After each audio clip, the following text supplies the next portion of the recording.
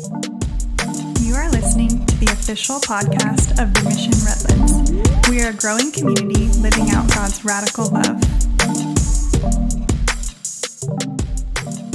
I don't know about you guys, but sometimes when people give me lots of praise, tell me I'm doing a really good job at something, it goes to my head. It probably doesn't happen to you guys. You're probably a lot less sinful than I am, but it happens to me. And I'm going to tell you a little story.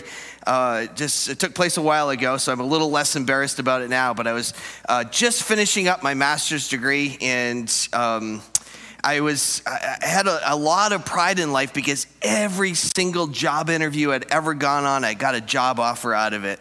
And I felt like I was really good about putting together a resume, and I even had like a little side hustle going on where I helped other people do their resumes, and I felt really good about it. We were moving back to the Albany area from down by New York City, and I'd had a graduate assistantship in my beginning years in my grad program, but I wasn't going to be able to have it this last semester of my program, and so I was looking for other jobs, and of course, Of course, I sent out a resume, and I had an opportunity for an interview, and I'm feeling really good about it.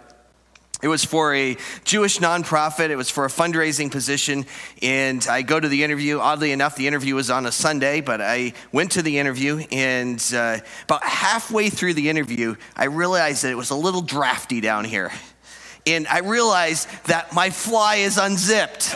And awkwardly enough, the person doing the interview is about 10 years older than I am, and we're the only people in the office. And so I'm like deeply embarrassed. I have like a little stack of resumes with me. I'm covering up, just thinking, I hope she didn't see this, right? This is really awkward.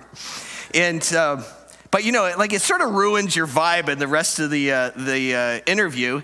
And I never know. I mean, we never had a conversation with this lady, never ran into her again. And needless to say, I did not get the job. I don't know if she really knew that my fly was unzipped.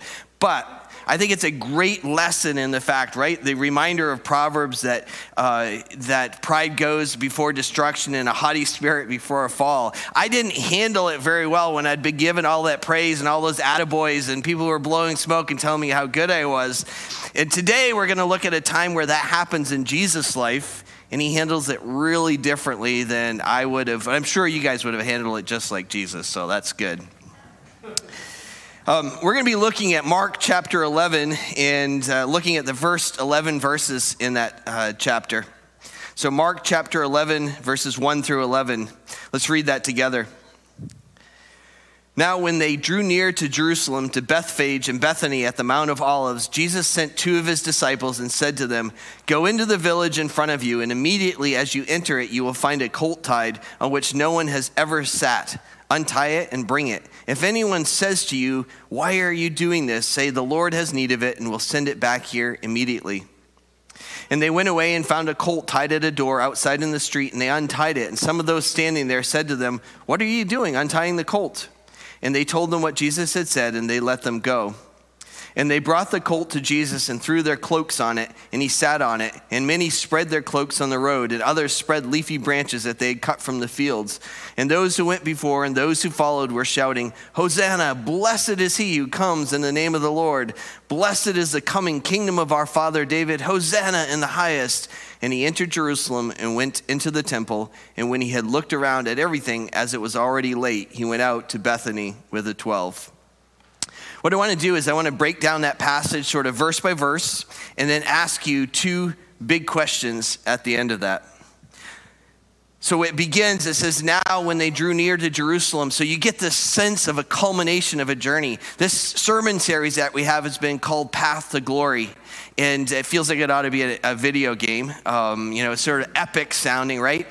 And as this chapter begins, now when they drew near to Jerusalem, so you feel like the end of the journey is coming. The path to glory is there. And this must be the glory to which this sermon series refers, right? You think about what these people do. And yet what we're going to find out is that the path continues. Where we often think the path as human beings leads, God has another plan in mind.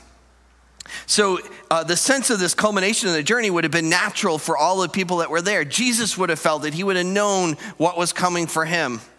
And the disciples would have felt that there was a sense from the time that they had left Galilee and traveled up to Jerusalem, that there was a sense that something big was going to happen. So they draw near to Jerusalem and they travel through two little villages called Bethphage and Bethany. And Bethany might ring a bell with you because Bethany is the hometown of Lazarus, Mary, and Martha. And you might remember that Jesus had raised earlier in his time on here on earth, had raised Lazarus from the dead. And so there was something special. So it's not surprising at all that Jesus would travel to what would eventually be the crucifixion and spend time in Bethany, probably with Lazarus, Mary, and Martha. There was something special about the relationship that he has with them. And it says in verse 2, it says, go into the village in front of you. And I have a little map that James will put up, but it will show what we're talking about. So where Bethany was located was on the eastern slopes of the Mount of Olives. Bethphage would have been the village that was between Bethany and Jerusalem. So when Jesus says in verse 2, go into the village in front of you, he's probably in Bethany pointing these disciples to the village of Bethphage and saying, hey, go into that village and you will find a donkey, a colt tied there, a young donkey tied there, on which no one has ever sat. No one has ever sat. Why that? What does that mean? In Jewish tradition, there's an animal that's never been ridden or harnessed has special spiritual significance. So we actually see this in the law in Numbers chapter 19 and Deuteronomy chapter 21, but probably the most well-known example of this takes place in the Old Testament where God gives direction to the people of Israel to move the Ark of the Covenant. You might remember that story. They're going to move it from one location to another, and their direction is given to take two cows that have never been yoked together, and those are the two cows that are to pull this cart.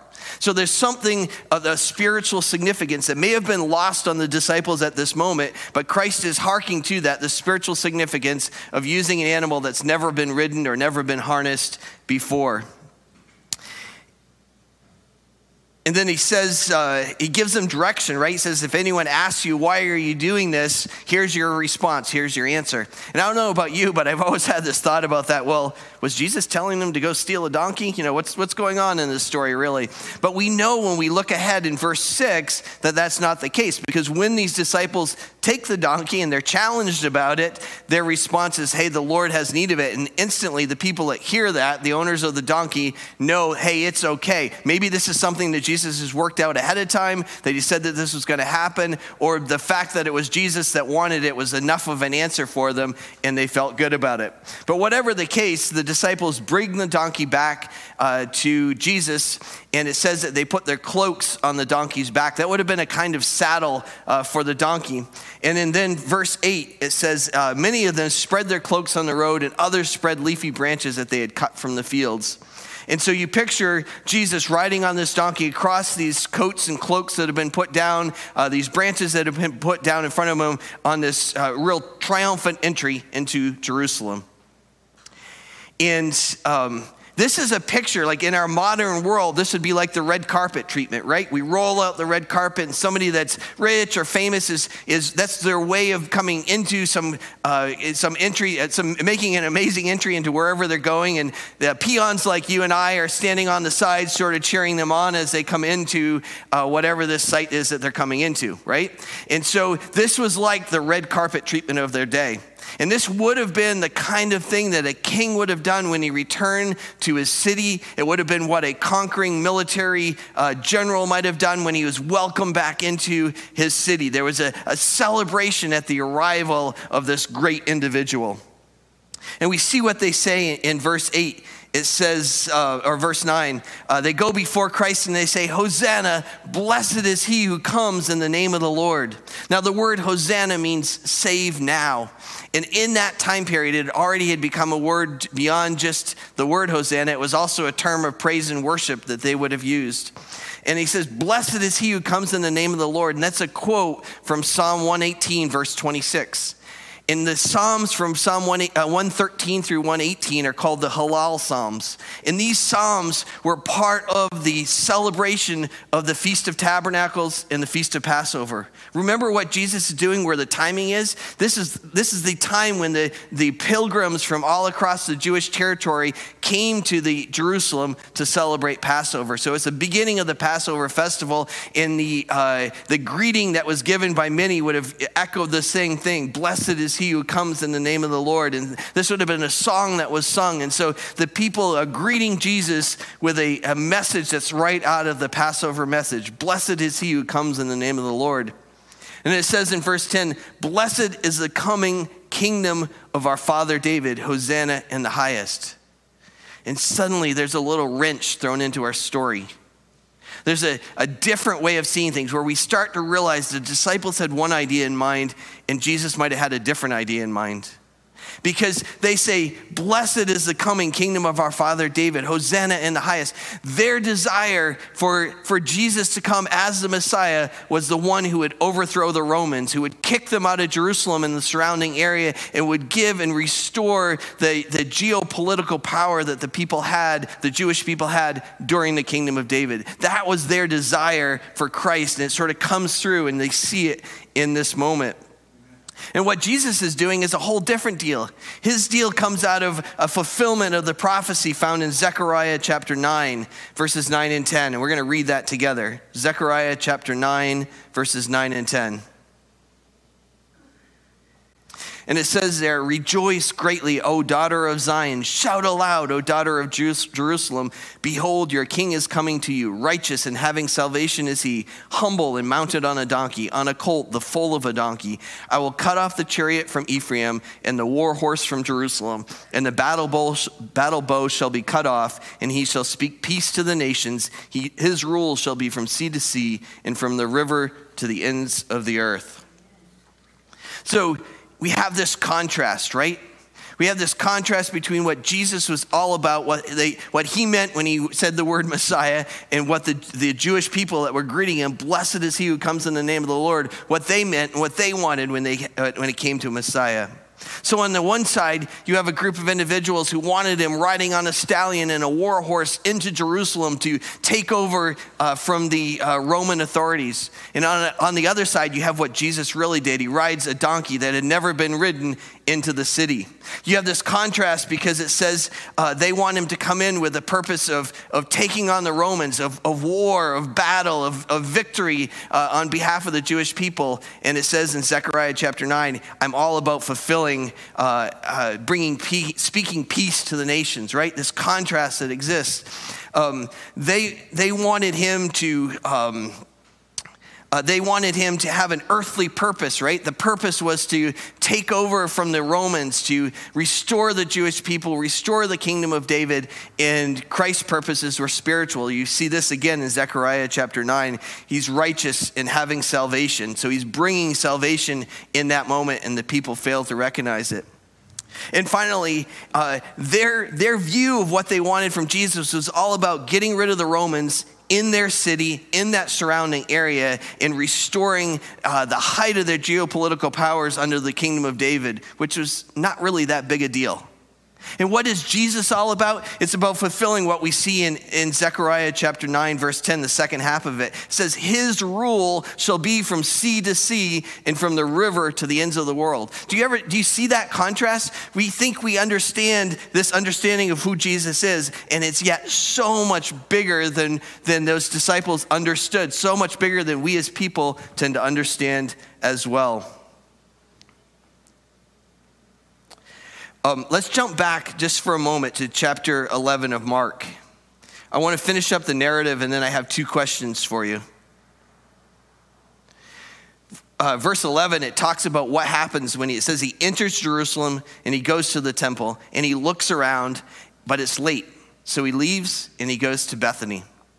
Now, this is a bit of a premonition for what's going to come, because we know if we keep reading this passage that what he does is he comes back the next day and he cleanses the temple, because there was all this corruption going on that was marring the kind of relationship that God wanted to have with his people. And so it's a setup for what's going to happen the next day where the temple is cleansed. And he goes out to Bethany, and we don't know exactly why. Maybe it was so he could spend more time with Mary and Martha and Lazarus, or perhaps it's because he knew being there, he was safely removed from the Jewish and Roman authorities that might seek to arrest him ahead of the schedule that he knew existed. But for whatever reason, he leaves. And so we sort of conclude our narrative there. And I want to finish this sermon today with two big questions for you. One, how do you handle it when people tell you how great you are? How do you handle it when people are praising you and telling you great stuff, and they're blowing smoke and they're starting to believe your own press releases? How do you handle it in that moment? Because our human tendency is that we embrace that. We start to feed off that, and we start to look for it, right? We make that post on Instagram, and we get a whole bunch of responses to it. And man, that feeds us for a day with all the dopamine that produces. And then the next day, I got to find something else to post about because I got to keep getting some of those feeds and those positive feedback from people. And just think about if Jesus had done that and how he would have diverted him. Because not 4 or 5 days later than this story that we read, that same crowd, many of those same people were yelling, "Crucify him, crucify him." And I think there's a lesson for us in that, right? Our tendency when we believe the hype that's been told about us, when we're looking for that praise from people, is it distracts us from the purpose that God has for us and leads us to a place where we're torn apart by the people that are in our lives because we're always looking for their favor. Second question that I have is, what Jesus are you looking for? Right? The people that were greeting Jesus that said, Hosanna, blessed is he who comes in the name of the Lord. They had an idea of the kind of Jesus that they were looking for. They wanted this Messiah that would help them overcome the Romans, that would drive out the Romans, that would restore the Davidic kingdom. And that was the kind of Jesus that they wanted. My question for you is, what Jesus are you looking for? Because the thing that they did wrong is that when we determine the kind of Jesus that we're looking for, we're automatically putting ourselves above that Jesus. We're saying, hey, this is the kind of Jesus I want you to be. This is the kinds of things that I need you doing. It puts us in the position of God. That's right. And that's a dangerous place to be in. Because God's desire for us is that we look for the real Jesus, the Jesus that's outlined in this passage, and we recognize who he is and what he wants to do, because his desire is he loves us and he wants to restore us to relationship with him. He's made a way for us to be in relationship with him. And our tendency when we want some other kind of Jesus is that we're trying to drive and direct and make decisions and be like a mini God ourselves, and we're messing up the gospel message in doing that. Two things about finding the real Jesus, the power of looking for the real Jesus. One is that when we recognize that, there's assurance in a broken, fallen world. Because what happens when we put ourselves in the position of God and we direct how we want Jesus to act on our behalf, the mess that's out there in the world destroys us. If we don't have the context of the fact that God is working towards his end, his purposes, he's all about his kingdom building work, it gives us no perspective about the junk that's going on in the world, where we struggle with corruption, we struggle with the racism that exists, we struggle with the brokenness of people, the hurt, the pain, the broken lives and families that are out there. How do we make sense of this? But in the middle of that, when we recognize the real Jesus, we realize that God is all about his kingdom building work. And that should give us assurance and hope in our lives. Yeah. Second thing that we know, the second power we have for looking for the real Jesus is the same kind of assurance, but it's a personal peace that comes from trust.